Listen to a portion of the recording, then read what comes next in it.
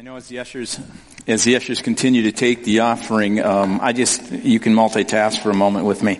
I want to share with you that next Sunday, as we continue this series of Good Life, we're talking about a flourishing family. And one of the things that we really believe is important, as he said, is for men to kind of know the influence they can have within their family. So next week, we're going to have a story someone's going to share. I'm excited to have that individual who has been mentored to someone who goes to our church by Vince, and then Vince is going to come and share. So I'm going to ask you guys to show up next week. I would love for you to also invite some other guys to think about. There may be some of your friends who attend, because there is that statistic that people attend church 1.8 Sundays a month. So if we get a bunch of you at this next service, because I'm really excited about some of the things that Vince is going to share, and you need to hear his story. It's a pretty powerful story. So please think about that and do that. The other thing I wanted just to say is thank you. Thank you as a congregation, as Andrea McMaster had said, for your prayers. And I know that I sincerely felt those. And I know so did our staff and our volunteers. And I received so many text messages and emails and different communications from people, not just from this church, from around the community who prayed. And that was incredible. One of the ways that you can serve is to do so. And one of the things we've talked about, we started in May, and we said, God, we would like to be a kind of church. Imagine a church that does whatever it takes to serve the West Metro in the name of Jesus. That's our vision. Because we kind of know that as we serve selflessly, and everyone really begins to say, what's my spiritual gift? How can I get involved? What can I do? Whatever it takes. We really believe that God will build the platform for His Holy Spirit to speak in the hearts and lives of people. And He may use you to speak. He may use someone else. But God is building a platform. And God wants to, I believe, honor the commitment we've made. I remember we all stood and we asked the Holy Spirit to seal that back in June. And so I just thank you. I have to say a special thanks, and I know there's a number of people, but just especially when this whole thing occurred, I asked Dee Sandberg, who's kind of our caring pastor, to do all that area of the care and the management of the volunteers. And I asked Mike Brinkman to do all the operations and facility stuff, and they put in countless hours. And many of you came and served. And some of you who wanted to come served, doing whatever it takes by just saying, I'll stay home and pray. And wasn't it cool that God allowed for that service to be on television? Pretty amazing. One other thing I would just say, because I look out here and I go, one of the things we're going to try and do, and we've been kind of emphasizing, I'm going to say it, and so don't go to a place of shame, those of you on these sides, but it would make a huge difference if we could kind of pull in towards the center. So in the future, as you come in the morning, those of you, if you could think about kind of, and if we need to make room, that's great, but kind of pull towards the center. The reason I say that, and I go, well, what does that matter? It really does help in our worship experience, and it helps as even a communicator, because there's something about people who are closer together. It allows for a communication to occur in dynamics that are really helpful. So I just want to ask and encourage you to think about that. And if you feel like in your heart God says, no, this is my seat, I'm not going to mess with that, okay?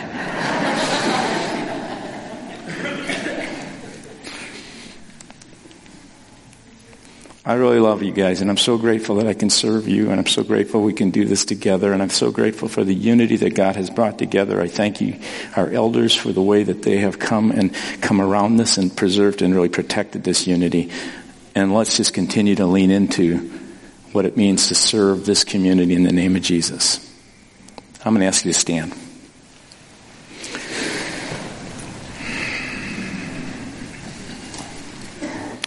Jesus, I pray right now that you would take our hearts, and as we come, we're coming from different places and we have different things in our mind, and sometimes it's even hard to stay tuned to you. But God, would you speak to our hearts at some point in some way? Refresh, renew our understanding of who you are, because when we know you, when we see you for who you are, we can't help, but our body has to respond.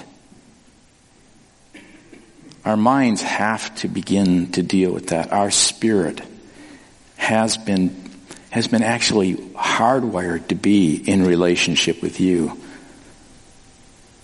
So God, we pray that you would deal in such a way that your Spirit is present and speaking in and through the words of this, just this talk I give, and through this time together. And help us as we take this in to go out and to serve with joy, to look for places to do good, to build peace, to be a light. In Christ's name, amen. You may be seated.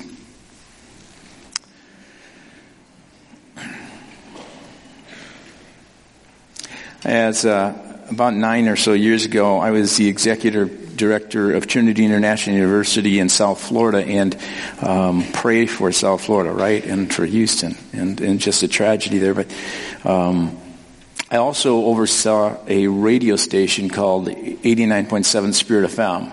And that radio station, it was a 100,000 watt radio station, which just was incredible. In fact, when the school decided to sell it and felt that this was an important thing to do, the people who were looking at it said that 100,000 watt signal, which they have been involved with lots of stations, that's like one of the highest you can get, was like a hot knife in butter, the way it could cut through. It went all the way north and even went out to the Bahamas and had this incredible ability to influence and reach many people. But we had a DJ there, and he would often say over the radio, kind of one of his marquee statements is, God is good all the time, and all the time, and God is good.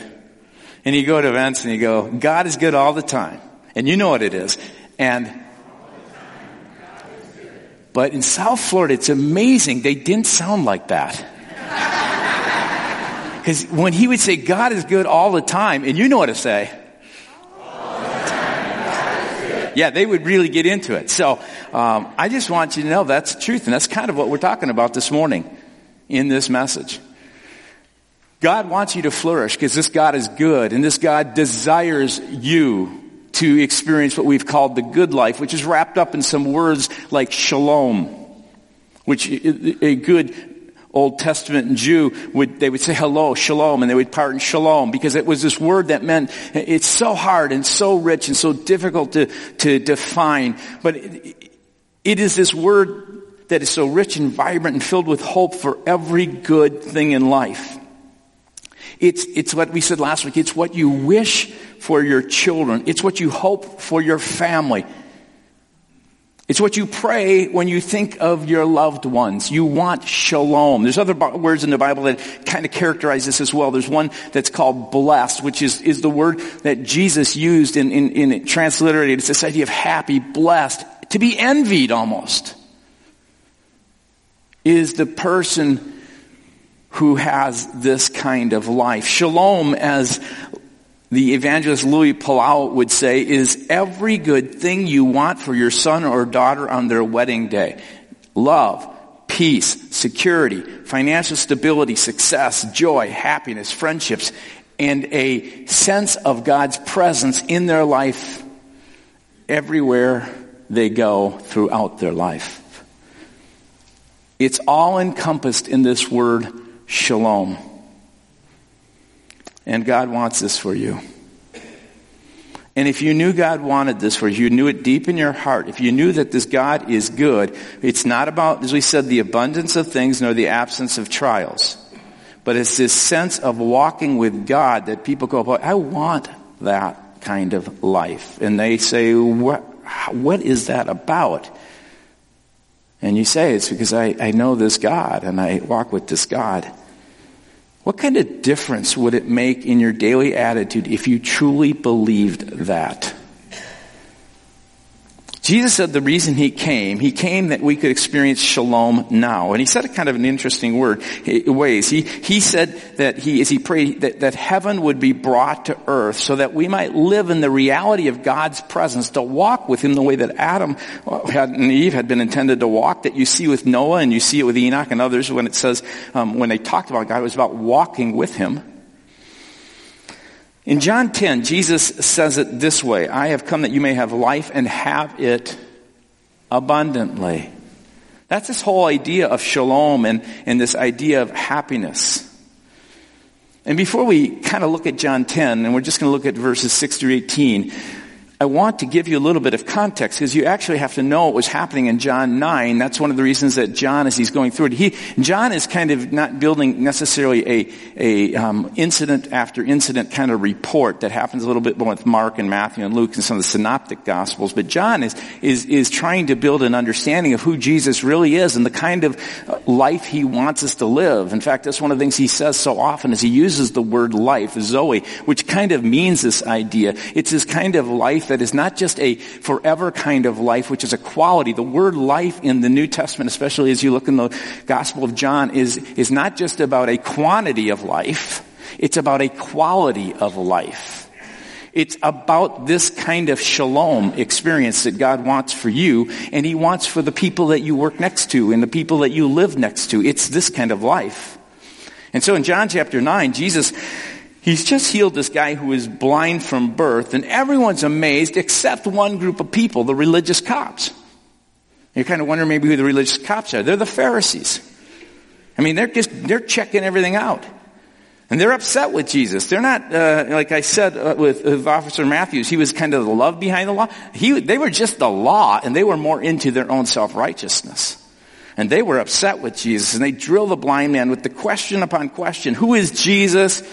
How do you have the authority to do this? How did he give you his sight? And he says, I don't know. And they say, they talk to his parents to find out more from his parents. And after they can't get anything, and after every unsuccessful investigation, they return to him one more time. And they say this, give glory to God. It's like, swear on the Bible. We know this man is a sinner. And they begin to interrogate him again, and frustrated, the man finally says, it's one of the great lines in Scripture, whether Jesus is a sinner or not, I don't know. One thing I know, I was blind, but now I see. Isn't that great? We get all caught up about trying to share our faith and all these kind of things, and you be with people and you kind of, I can't do that because I just don't know. You don't have to share. All you have to share is, you know what? I didn't have shalom. I wasn't walking in this good life. But one thing I know, I didn't one day, but I do now. You don't need to explain all the rest.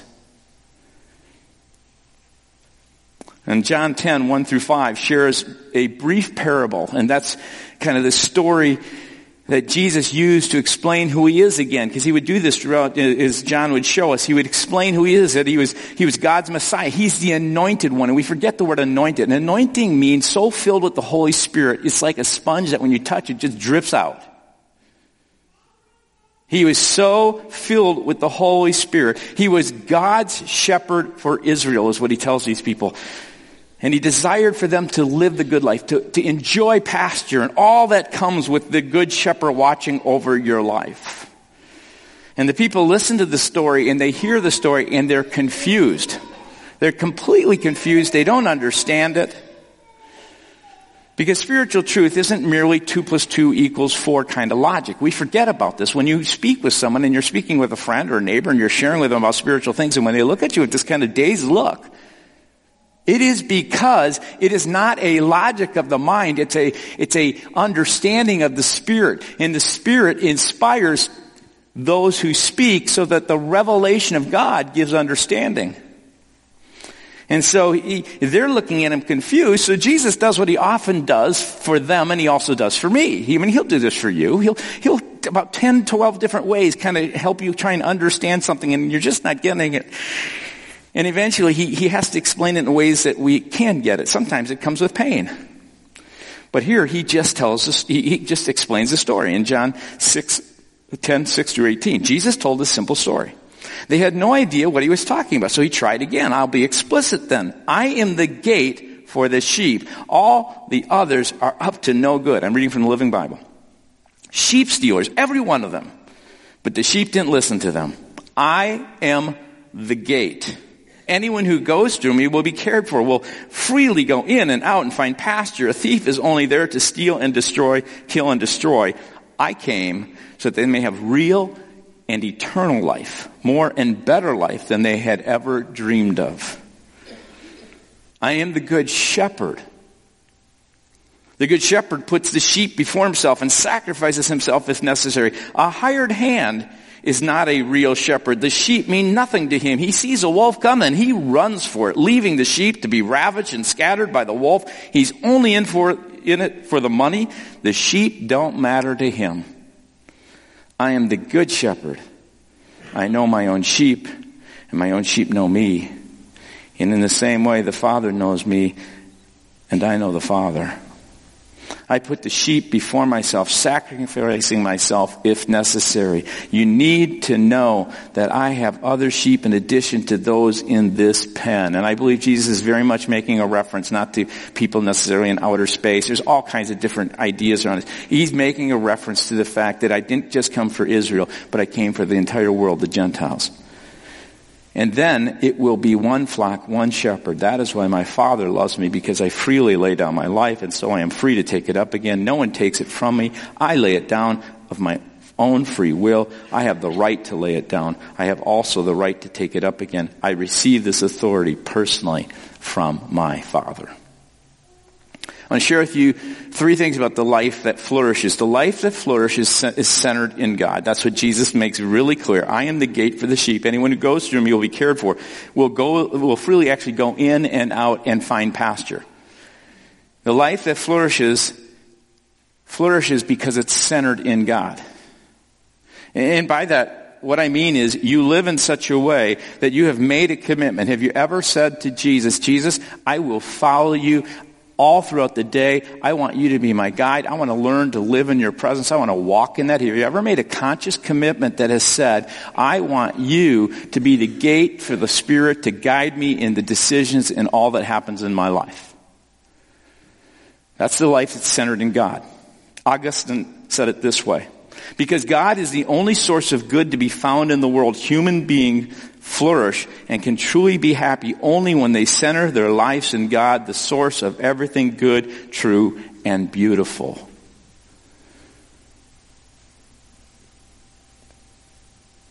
Human beings can flourish. This was said 1,000 years ago. Can be truly happy only when they center their lives in God, the source of everything good, true, and beautiful. Do you believe that? Do you trust that? Do you really believe that God is good? Do you really believe that the source of what is good and beautiful and true and right and everything is in Him?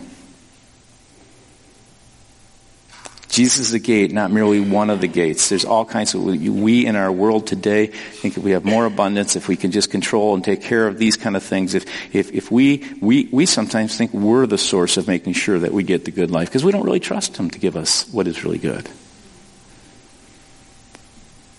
You ever found that?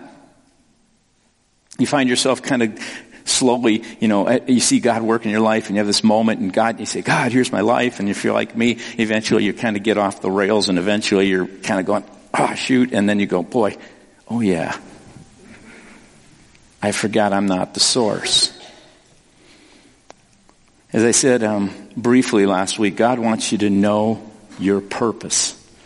And God created you for a purpose and it is bigger than you.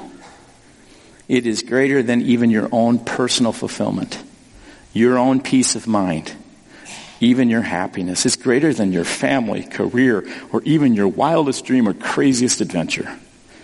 God created you for a purpose, and it is in that purpose that you will find your greatest fulfillment and peace and happiness because He's the source of it.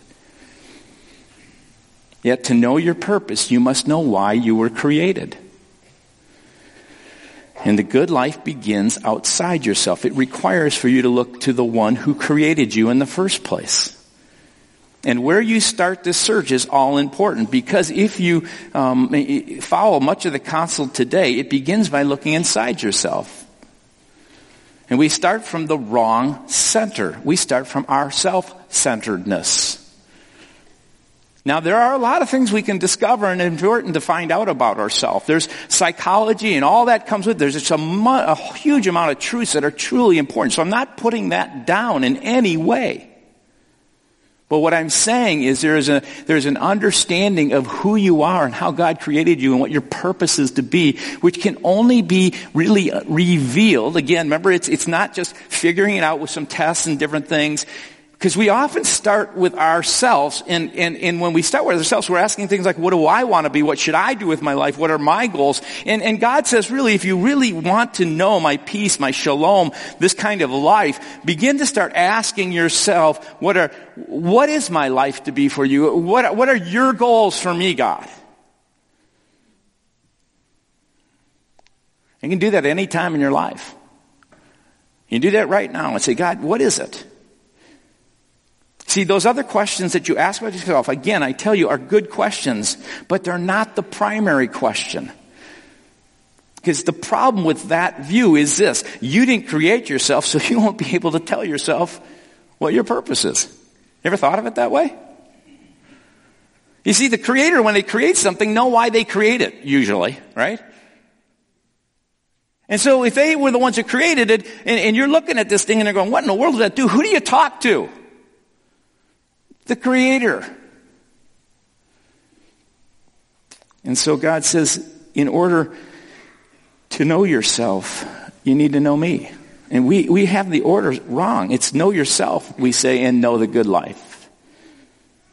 But Jesus said, know God your Father, and as you know God your Father, you will begin to know this good life that He has created you for.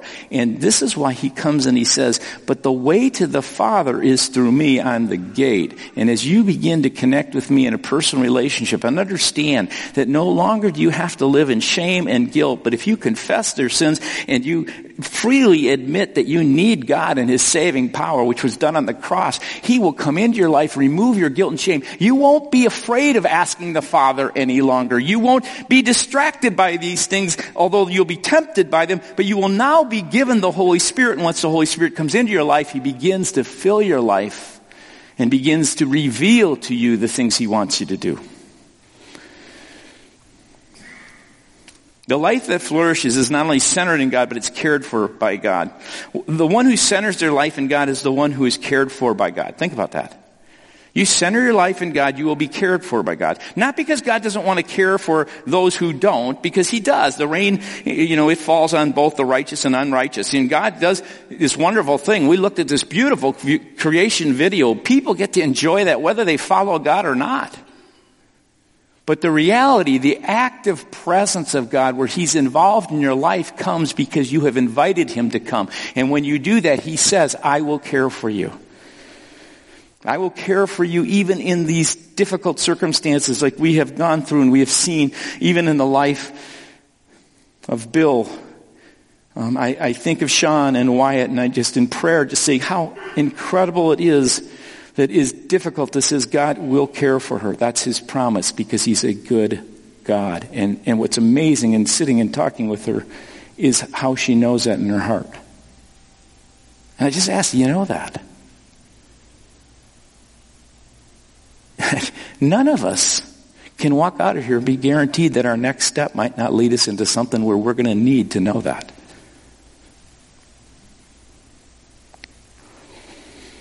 Jesus says, not only am I the gate, but I'm the good shepherd, which is an interesting thing He's saying to them, because He says the good shepherd puts the sheep before Himself and He sacrifices Himself if necessary. He's making another one of these astounding claims. I said it again last week. These I am claims of Jesus are truly amazing.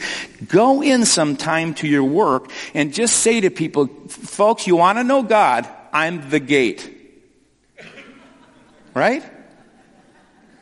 You want to feel cared for by God? I'm the good shepherd. You see, until you put them in that context, you don't realize how revolutionary these statements are.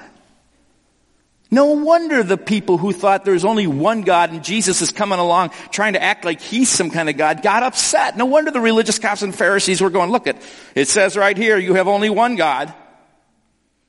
But they couldn't read Scripture because they were, again, reading it by their mind and not by the revelation of the Spirit. Because if you read it by the revelation of the Spirit, you see all kinds of times when there's someone who comes, they talk about an angel who comes who really is Jesus in flesh, even in the Old Testament. You'll see, even as you read the Old Testament, how the Spirit of God's involved in this world. You see God, even though you don't see it in one place, you see God 3 in 1, working and caring. And here is a place where Jesus comes, makes this astounding claim. He says, I am the shepherd. Not only am I the way, the truth, and life, the gate to God, but I am God in flesh, your true life shepherd. And you have to be probably a Jew in that time to understand how revolutionary this is. Because if you read through the Old Testament, many of the allusions of God to the people of Israel, when it comes to the Exodus and other things, is of a great shepherd who leads them through a wilderness and provides for them, cares for them, all the way to the pasture, which is the promised land. Even David was aware of that when he wrote that Psalm 23, which we hear all the time at funerals. The Lord is my shepherd, I shall not want. Which means I just will lack nothing under his care. My shepherd makes me lie down in green pastures, and he leads me beside still waters. Through shadowed valleys of death and feasting before enemies. Listen to how David ends this.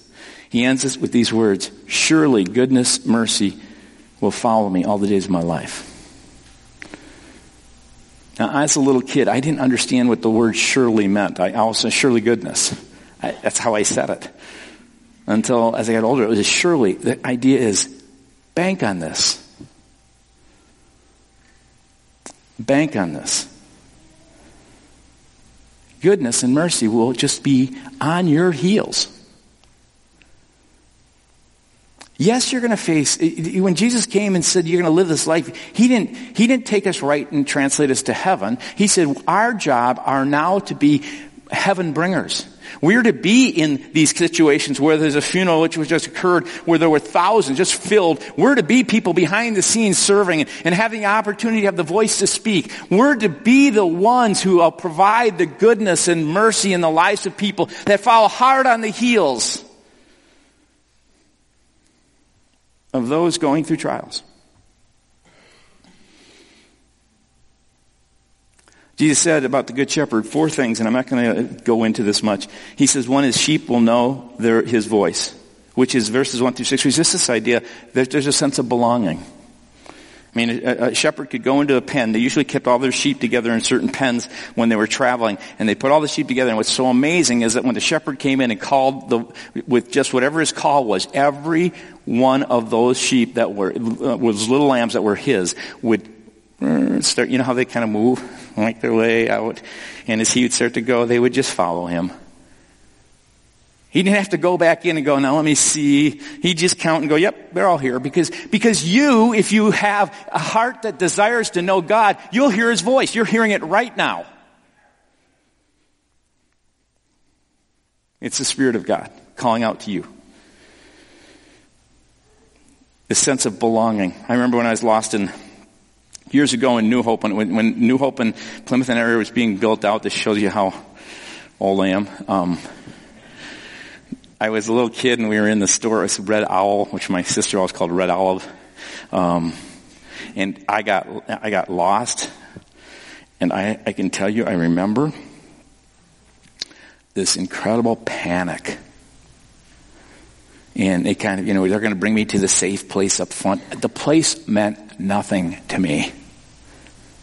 The only thing that made me feel secure was when I saw my mom. It's a person that brings belonging. Folks, we can help people feel belonging as a church, and that's part of our job. But your deepest sense of belonging is going to come where you go, boy, I know this God. In this world, I'm not lost. I just have to look up and see his face. He not only says the sheep know his voice, but the sheep will actually be saved. There's this idea of safety, and the word is, again, another really hard word to define. It's this word of wholeness and peace. It has the idea of healing emotionally and physically in all kinds of ways. He will come around his sheep to care for them. He not only that, his sheep will find pasture. The word for pasture is this idea of provision. Here, you may, I don't know, but I have a sense there are some here who are in a place where you're kind of going, God, it's either you're longing for companionship or God, I'm so afraid of my job. I may not even be there in the next week. And what am I going to do for my family? Or you have one of these seasonal work jobs and you're just trying to figure it out. Here's the word of God. I'm your pastor. I am good and I will provide for you. I will provide for you. And then he makes this last one. He says, you can't go beyond this one. His sheep live confidently because they know they're loved. I mean, you have a shepherd who will do anything. He's so committed to you, he'll follow after you. As I said in this funeral message, love runs the wrong way. And all the first responders are running into it while everyone else is running out of it. Love runs the wrong way. It always runs into the mess. God will run into your mess right now. That's how much he loves you. He's so committed to you. And the last thing I just want to say is that the life that flourishes is covered with God's blessing. Again, a thief, Satan, and all the world's trying to provide, it's there to steal, kill, and destroy. He says, I came so that they might have real eternal quality and quantity life. Better than what you could imagine. So here's a few thoughts I just want you to think about. Just ponder them. And they require your participation. God wants you to participate in this life with him. He doesn't just say, yeah, now once you follow me, he calls for you to daily live in such a way where you begin to read his word and to fill your heart and your mind with his scripture. He calls you to worship like this. This isn't really just an optional thing. This is an opportunity for you to come together as a group, and there's something that happens in our worship together. There's something that happens when the word of God is spoken. And I just want to encourage our church in this. We've talked about 3 commitments: worship, community, and service. I want to encourage us again. Worship is important, and it takes choices. And all this will take choice. So first is this. The good life is here, right where you live, not somewhere else. The good life is available right where you live. It's available right where you work. It's available at your school. It can begin in your home and family as you begin to open up your heart and life to God. I've done enough counseling, especially in marriage counseling in my day, and what's really interesting is I always have people who come in, because I do it myself, and the one who's always at fault is the one you're married to, right? If they would just change, everything would begin to get better.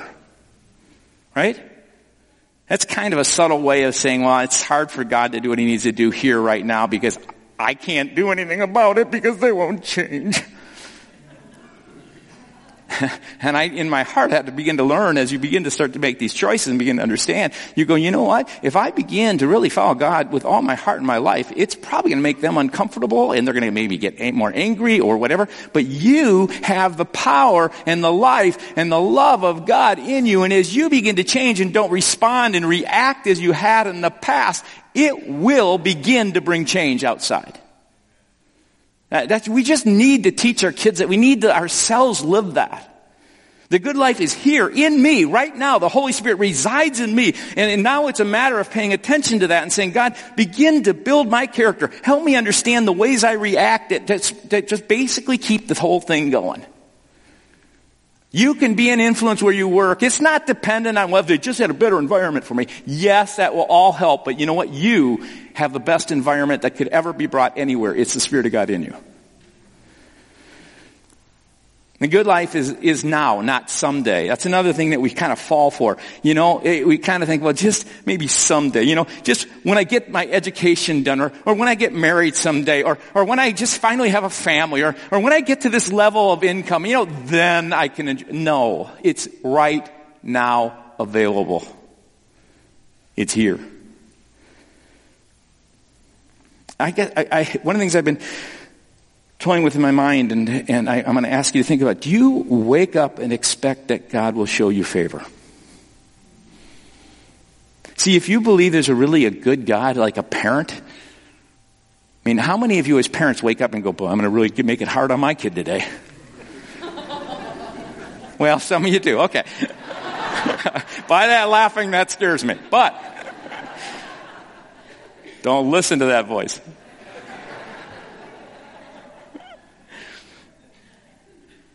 The good life is yours. It's not someone else's.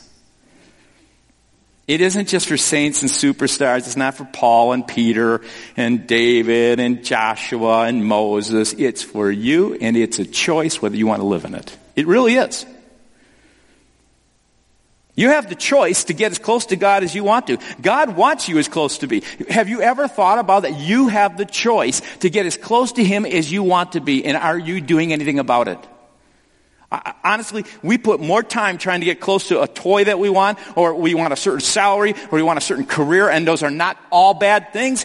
But what kind of time, by choice, are you making to get close to the God who loves you, to Jesus who died for you, who has given you His Holy Spirit that could begin to release this in you and in us?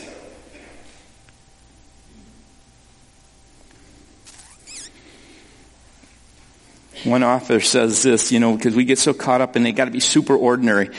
But God is found in ordinary you and me. One author says it this way: the obviously well-kept secret of the ordinary is that it is made to be a receptacle of the divine, a place where the life of God flows. But divine God is not pushy. He needs to be invited into this receptacle. Hudson Smith remarks, just as science has found the power of the sun itself to be locked in the atom, so faith proclaims the glory of the eternal to be reflected in the simplest elements of time: a leaf, a door, an unturned stone, even in you and me.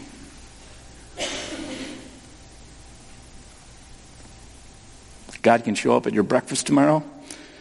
Can show up in the brief passing of a conversation with an acquaintance, in the smile that you give to someone, in countless hours, like I saw this last week, of people who served and prayed for thousands.